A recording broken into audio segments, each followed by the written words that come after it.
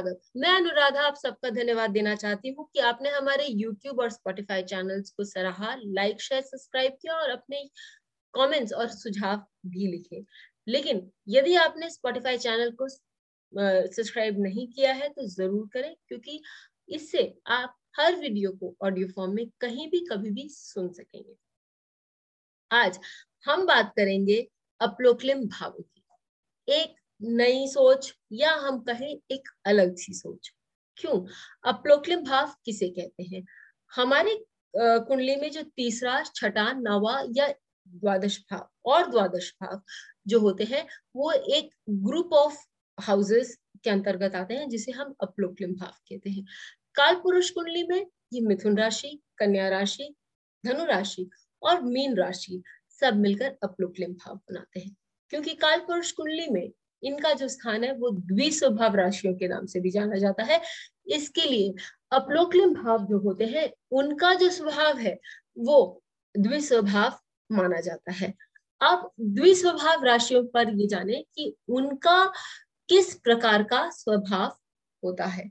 तो द्विस्वभाव राशि जो होती है उन्हें उनमें फ्लेक्सिबिलिटी होती है, अपने आप को बदलने की जो क्षमता है, या किसी भी सिचुएशन को समझकर अपने आप को उसमें ढाल लेना और फिर चिंतन मनन करना और आगे बढ़ जाना, ये जो क्षमता होती है वो अपलोक्लिम भाव हमें देते हैं या द्विस्वभाव राशि हमें देते हैं।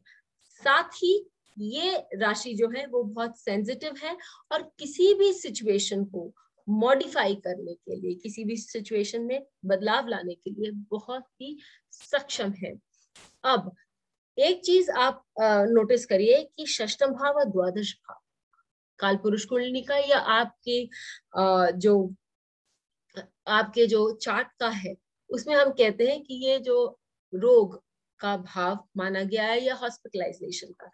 आगे बढ़ते हुए हम कभी देखेंगे कि ये जो भाव है ये सीजनल चेंजेस के भी भाव है, और सीजनल चेंज के समय आपकी इम्यूनिटी जो होती है वो बहुत लो हो जाती है, क्योंकि आपको अडेप्ट करना पड़ता है एक नए सीजन के लिए।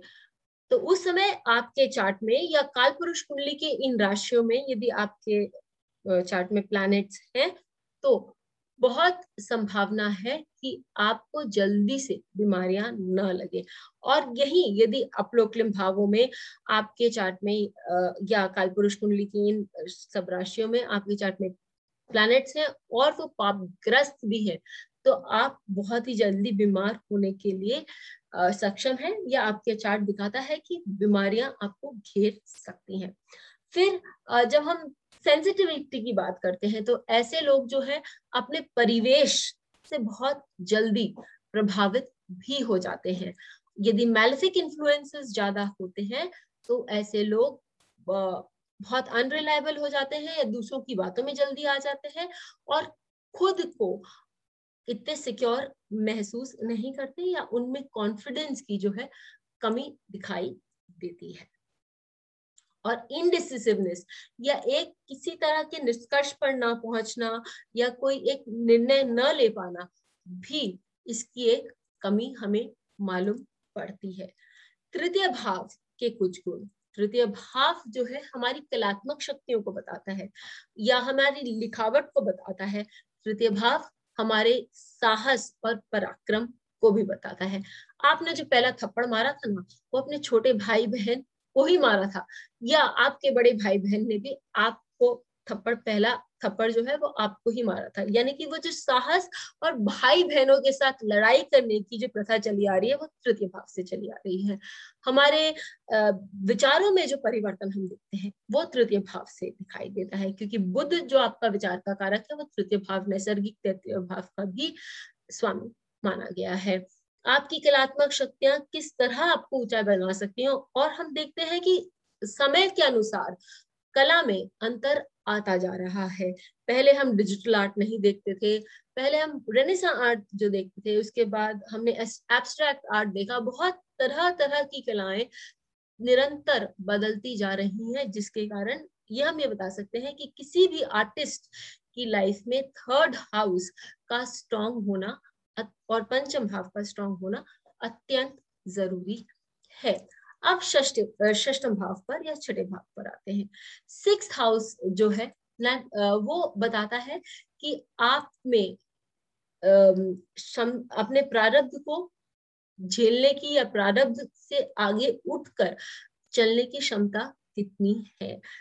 छठे भाव को हम विवेक का भी भाव कहते हैं। जीवन में परेशानियां आती ही हैं और उनको किस तरह से हम सुलझाते हैं, अपने आसपास के परिवेश में हम किस तरह से घुल मिल जाते हैं, हम अपने जब काम पर जाते हैं, क्योंकि षष्ठम भाव आपके साथ काम करने वाले लोगों के बारे में भी बताता है, तो उनके साथ हम कितना मिलजुल कर रह सकते हैं और अपनी बात को भी किस तरह से समय अनुसार मनवा सकते हैं, वो छठे भाव बताता है। तो आपको तेल देखना, तेल की धार देखकर काम करना आना, वो छठे भाव से आता है। छठे भाव पर में गुरु होने से आपके जीवन में क्या क्या लाभ हो सकते हैं, इस पर भी हमने एक वीडियो बनाया है, उसको भी देखना ना भूलिए। नवम भाव, नवम भाव आपका देश विदेश गोचर करने का भाव भी माना गया है, तो वो आपको कल्चरली एक डिफरेंट परिवेश देता है और आपको वहां जाकर आप किस तरह से उस परिवेश में अपने आप को ढालते हैं वो भी बताता है। फिर नवम भाव जो है वो आपको सत्य की खोज में आगे बढ़ने की क्षमता देता है। जब हम किसी चीज की खोज करते हैं, खासकर यदि हम सत्य की खोज में लगे हुए हैं, तो हमें जो सामने हमारे आ रहा है उसको एक्सेप्ट करना, उसको वो मान्यता देना और फिर आगे बढ़ने की क्षमता होनी चाहिए। वो चीज आप देखेंगे कि नवम भाव से आपको बहुत अच्छे से दिखाई देती है।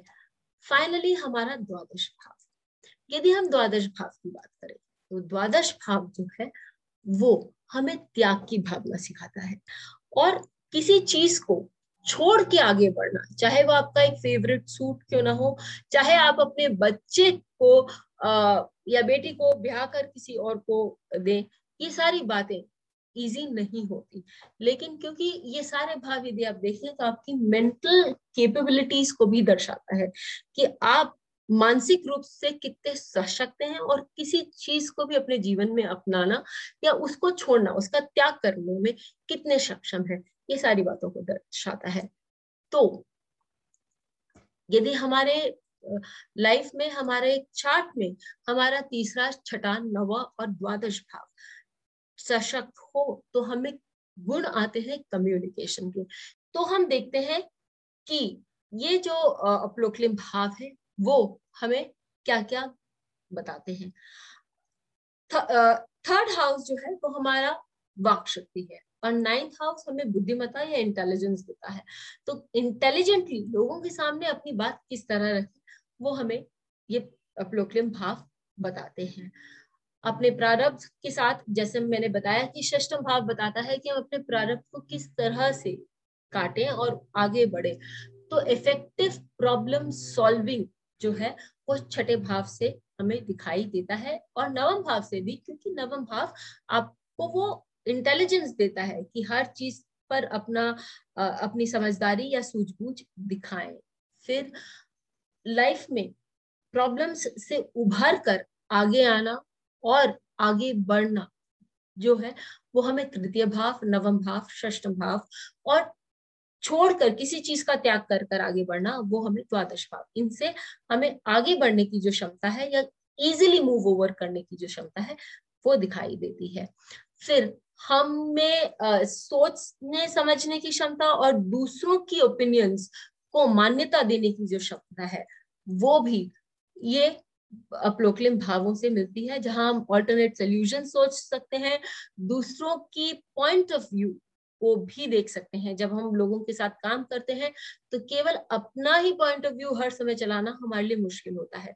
षष्ठम भाव यदि हमारा अच्छा हो तो हम दूसरों की बात भी सुनने में सक्षम होते हैं और वो हमें काम एंड कॉन्फिडेंट भी बनाता है।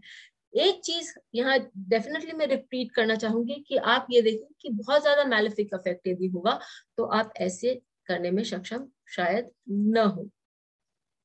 फिर जब हम दूसरों की बात सुनने में इंटरेस्टेड होते हैं, दूसरों की राय ले सकते हैं, तो हमारी जो मनोस्थिति होती है वो खुली विचारधारा की होती है, जहां हम फैशन ट्रेंड्स हो या लाइफ के ट्रेंड्स हो उनको अच्छे से और आसानी से एक्सेप्ट कर सकते हैं और अपने विचारधारा में हम रूढ़िवाद नहीं रहते, जिसके कारण हम अपने समय का सदुपयोग कर सकते हैं। पुरानी बातों को लेकर या बीती बातों को लेकर हमेशा पीछे नहीं चलते और आगे बढ़ने की हमारी क्षमता होती है। नवम भाव, छठम भाव, जैसे मैंने आप लोगों को बताया कि आपके प्रारब्ध को बताता है, और तृतीय भाव आपको वो साहस देता है कि आप अपने प्रारब्ध पर काम कर सकें।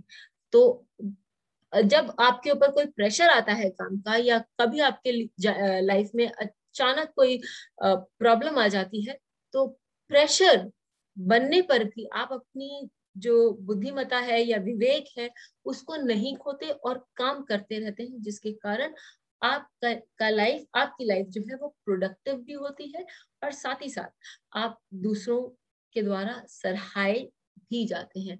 यहाँ एग्जाम्पल मैं लेना चाहूंगी ऋतिक रोशन का। और आगे बढ़ने से पहले इस जो एपिसोड को चक्रा नाम के हमारे एक सब्सक्राइबर हैं उनको भी डेडिकेट करना चाहूंगी। उनकी ही प्रेरणा से हमने ये वीडियो बनाया है। ऋतिक रोशन के चार्ट में हम देखते हैं कि द्वितीय भाव का स्वामी तृतीय भाव में नीच का होकर बैठा है।